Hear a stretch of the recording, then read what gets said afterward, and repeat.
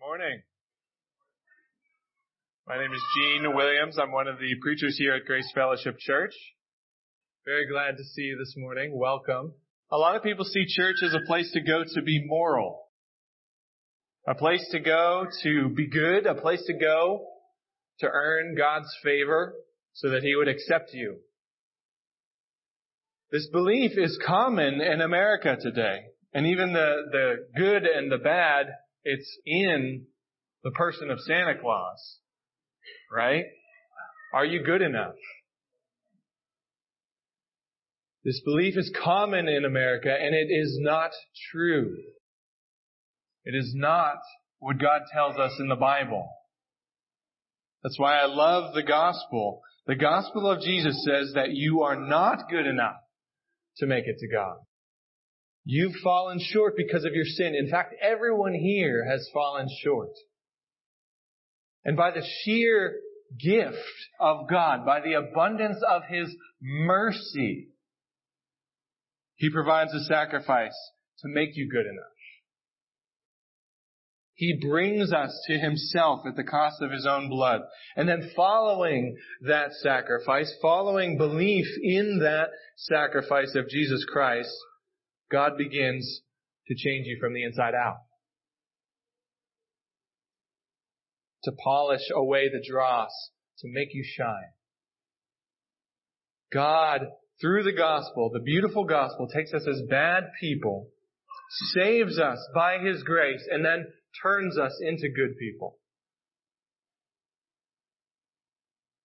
So why am I starting with this? There will be a temptation this morning to hear this sermon like this. Do these good things, have these character traits, and then everybody in the church will like you and God will like you.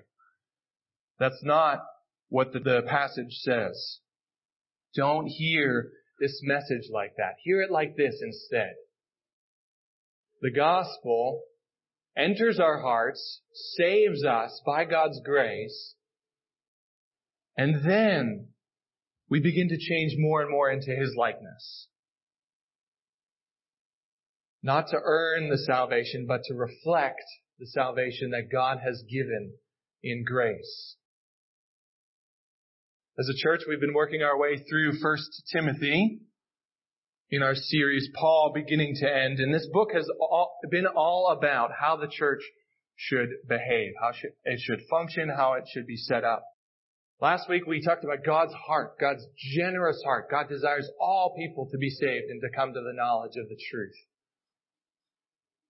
This week we're going to consider church leadership and what qualifies somebody for church leadership. And we'll have two terms this morning that we don't say a whole lot, so I'll be happy to define them. One is overseer, and that basically just means elder. The term we use here at Grace Fellowship is elder. The second one is deacon. That's the second term. In some churches, deacons are the ones who care for the poor.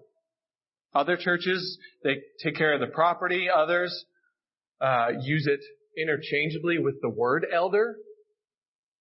For our purposes here this morning, when you hear deacon, think servant. The Greek word for deacon is just the word for servant.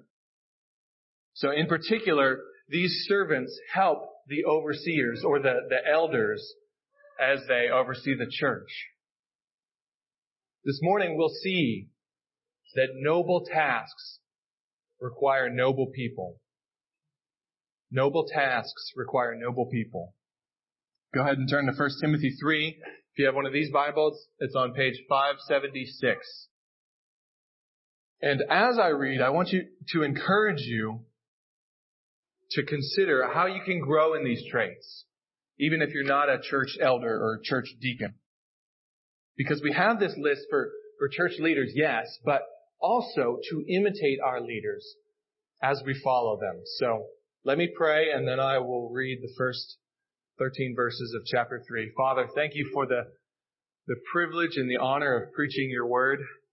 Thank you for coming to dwell with us in the person of Jesus. Lord, we give you praise for the grace that you have given us, the gift of mercy in coming to dwell And Father, would you guide us this morning? Would you help us to see how your gospel is glorious and how your gospel changes us from the inside out?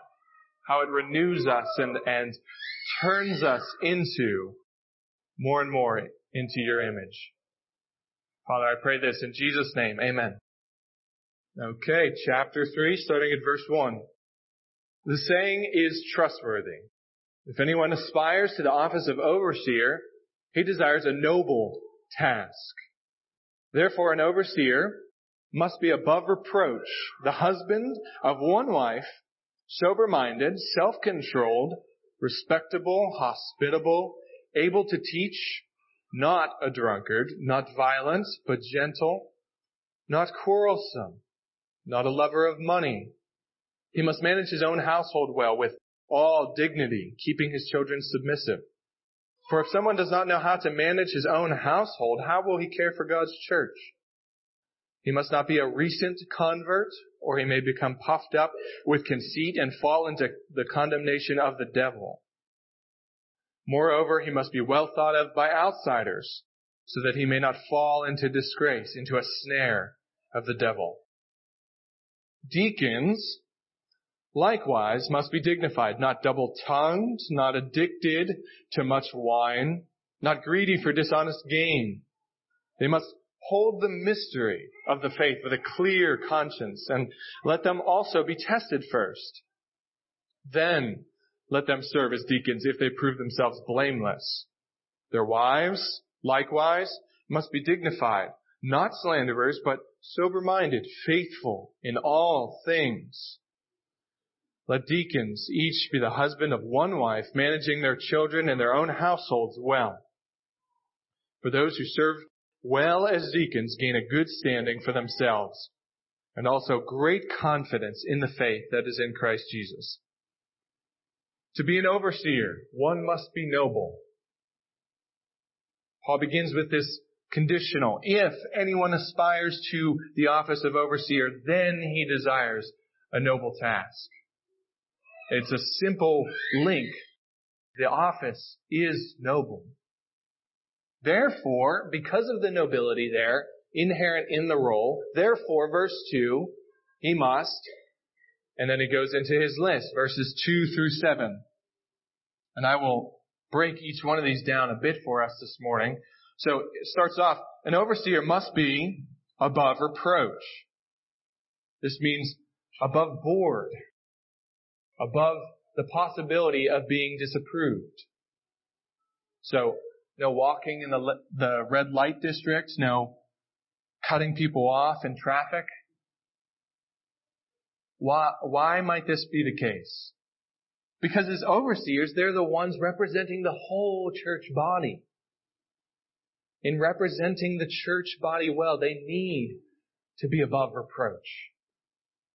Husband of one wife. This implies being married and faithful to one woman, not an adulterer who claims faithfulness to one, but then goes and sneaks behind his spouse's back to another. An overseer must be sober-minded, must be able to think clearly, must be able to make good judgments.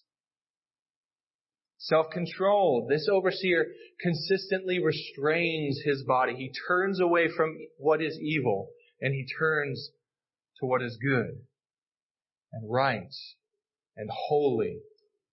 This overseer must have the good favor of others. He must be respectable. He must have their favor in the way that he lives his life, in the way that he speaks to other people, in the way that he conducts himself. He must be respectable, hospitable. This overseer welcomes people into his home and gives them food and drink and gifts because he is a generous man. He's hospitable, able to teach. This man is not only able to understand difficult concepts, but he's able to explain those difficult concepts to others in a way that they understand the concepts too. So why would that be necessary? Why must an overseer be able to teach? Well, Because coming out of chapter 2, these are the people that Paul is talking about teaching the corporate church. So if they're up front teaching, they better be able to teach. Not a drunkard. Along with self-control, this overseer needs to be either able to say no to alcohol altogether or to know when to say no more, lest he lose his sobriety and be a slave to a drink. Not violent, but gentle. This man, he must not abandon self-control and resort to brutality. No, this man is gentle. He's known for being kind. He's known for being compassionate and tender toward other people. Not quarrelsome. This man is not a man who goes looking for a fight. This is not a man who loves to stir up controversy for the sake of controversy. An overseer must not love money. This overseer must not be controlled by the paper and the coinage of this world. The coinage and paper that controls the lives of so many people in this world. This man must not love money. This man must love God. Manage his own household well, keeping his children submissive. This man's house should be marked by children who know who the parents are and parents who know who the parents are. There should be a pattern of obedience, or at least progressive obedience, as the children submit to the parents. And this shows that the man and his wife, they're overseeing their house with dignity. If someone does not know how to manage his own household, Paul says, how will he care for God's church? The implication there is that caring for the church is an increase in responsibility, such that if you can't manage your own household, then it's a sign that your management of the church isn't going to be much better. Children, this means that when you obey your mom and dad, the more you obey them, the more you're helping them. You're helping them because your house looks the way God wants it to look when you obey your mom and your dad. So keep obeying mom and dad. Overseers must not be recent converts.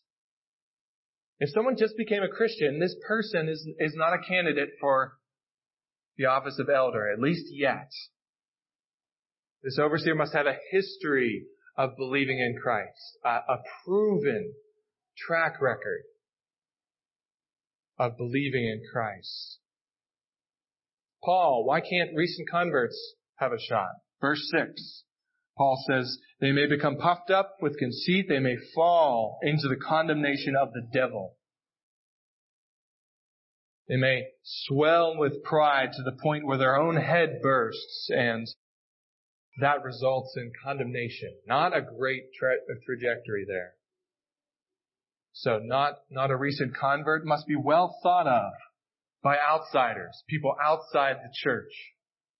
This man must not only have a good reputation among those in the church, but outside. Why? Verse 7, so that he may not fall into disgrace, a snare of, again, the devil. Disgrace, that means a loss of reputation. It's kind of two similar ideas playing off each other. Outsiders must think well of an overseer so that he may not fall into a loss of reputation. Must think well of him that he maintain his reputation. Elders, here's an application for you. Elders here at Grace Fellowship. Verse 7, your neighbors should think well of you. And church, as we follow their example, our neighbors should think well of us. We should be well thought of by outsiders. I'd like to point out an observation here. Two of these qualifications for the overseer office, two of them have to do with the devil. Why? Why would that be? I think a possible interpretation is the devil has a particular liking for church leaders, for dethroning church leaders. He goes after the regular team players for sure, but he has a keen eye for the team captains. So why does this all matter? Why is this list here in 1 Timothy? This matters because it makes clear that not everybody in the church should be an overseer. And at the same time, we as a church should aspire to some of these character traits, if not all. It is a noble task. How does this apply? Well, how can you strive, even if you're not an overseer, how can you strive toward the applicable traits that God is moving you toward? How can you be more self-controlled with food or with alcohol, with your words? How can you pursue gentleness in your life instead of violence and treating others with violence? How can you better manage your household, honoring God as you parent with your spouse? How can you be above reproach in your life, with your taxes, with your bills, with your weekly habits? How have you been below reproach? And how can you change that? To oversee in this household, one must be noble. And guess what? It's very similar for deacons. Let's talk about deacons and the scripture behind that. To be a deacon in the household of God, one must be noble.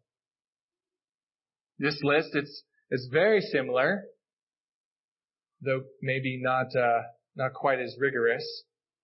Paul starts out in verse 8, likewise, deacons, they must be dignified, worthy of respect, not double-tongued. They must not be deceitful. They must not tell one thing to one person and then a completely different thing to another person when they're asked the same question. They are not to be deceitful, not addicted to much wine. Again, as with the overseers, we see alcohol come up. Deacons, they must not be addicted to this drink. They must not be slaves to this drink, subject to the drink and the drink's wishes. No. Not greedy for dishonest gain. Deacons must not scheme and prey on others and use others for their own gain. Must hold the mystery of the faith with a clear conscience. Mystery of the faith. What does mystery of the faith mean? If you look at chapter 3, verse 16, it talks about the life of Jesus, and that is the mystery of faith, the mystery of godliness. The progression of the life of Jesus Christ. That is the mystery of the faith. So deacons must not only be able to understand that mystery, but hold that mystery with a clear conscience. How would you do that? How would you hold it with a clear conscience? Well, their life should look like they believe the gospel. Their life should look like they have faith in the mystery.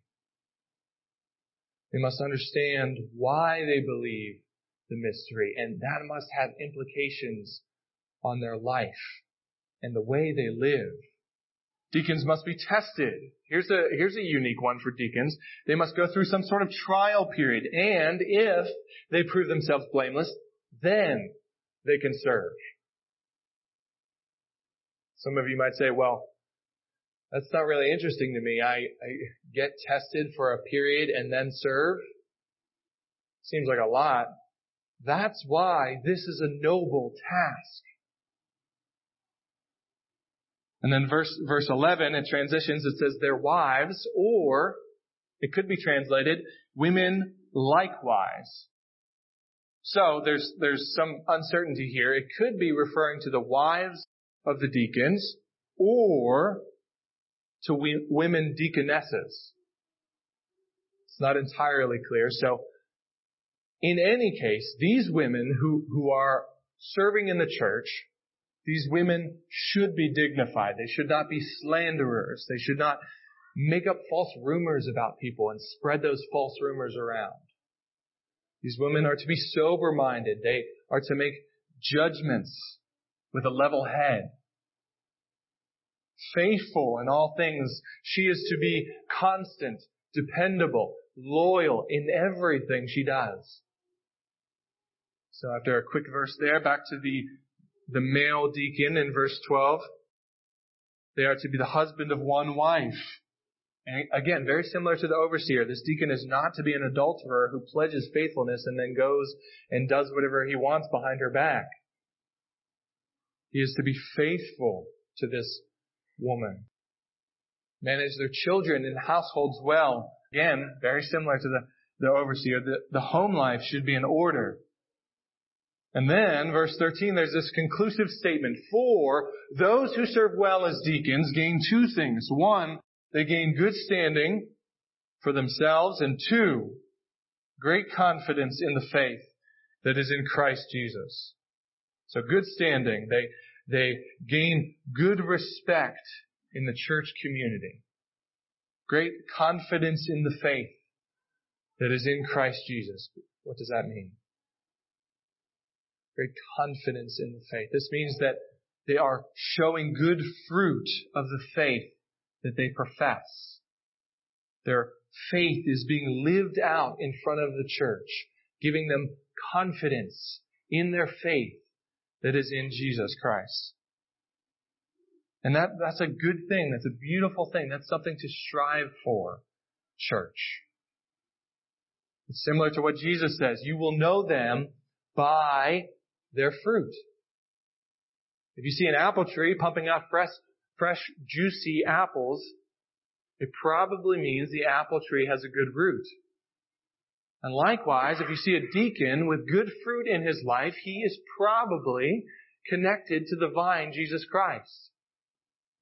Great confidence in the faith that is in Christ Jesus. This matters because it shows that God wants servants in the household of God. God wants deacons in the household of God. Elders, I'm going to speak directly to you. We here at Grace Fellowship, we have the office of overseer already. We have the role of elder. Bill Drips, Tom Hallman, Peter Kroll, Reese John, you all serve as elders. And we don't yet have an official deacon office. And I know that you guys are thinking about this. I know that you're praying about it in your meetings. And I just want to encourage you from this passage that I think you're doing well. I think you're doing the right thing in seeking to establish this role. Now, the rest of the church, if this office were to be put in place, would you like to serve here? Do you think you'd be qualified according to this passage? Noble tasks. They require noble people. As we close, I'd love to end with verse 9. This verse, again, it talks about deacons holding the mystery of the faith with a clear conscience. And again, we will see next week as Dan Miller preaches on verse 16, this mystery of godliness is about the life of Jesus, the progression of the life of Jesus.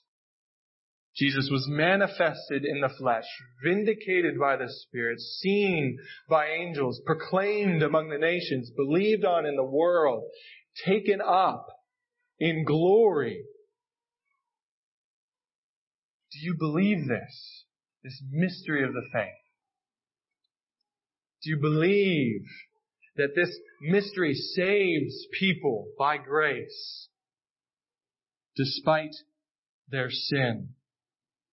Once you come to this mystery of the faith and come to understand this mystery, God uses this mystery to change you from the inside out, to change your life and make you more into a man or woman with godly traits. And this Jesus is the one who saves us. He is the one who changes us.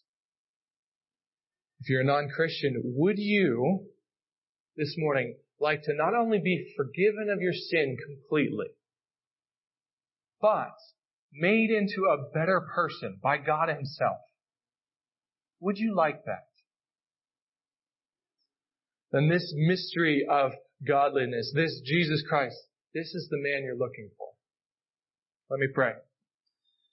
Father, we give you praise and thanks for the mystery of godliness, Jesus Christ. Father, He was manifested in the flesh, vindicated by the Spirit, seen by angels as He walked on the earth, proclaimed among the nations. You've got to hear about this Jesus guy. He was believed on in the world, taken up in ascension to sit at your right hand. And now, Lord, we live and we exist in the already not yet. We are being renewed and changed into your image more and more. Lord, we pray and we ask that you continue to do that deep work in our hearts and in our lives. Father, we pray that we would be an image to the world of Jesus Christ, and we pray that you would use us to draw others to Him. In Jesus' name, amen.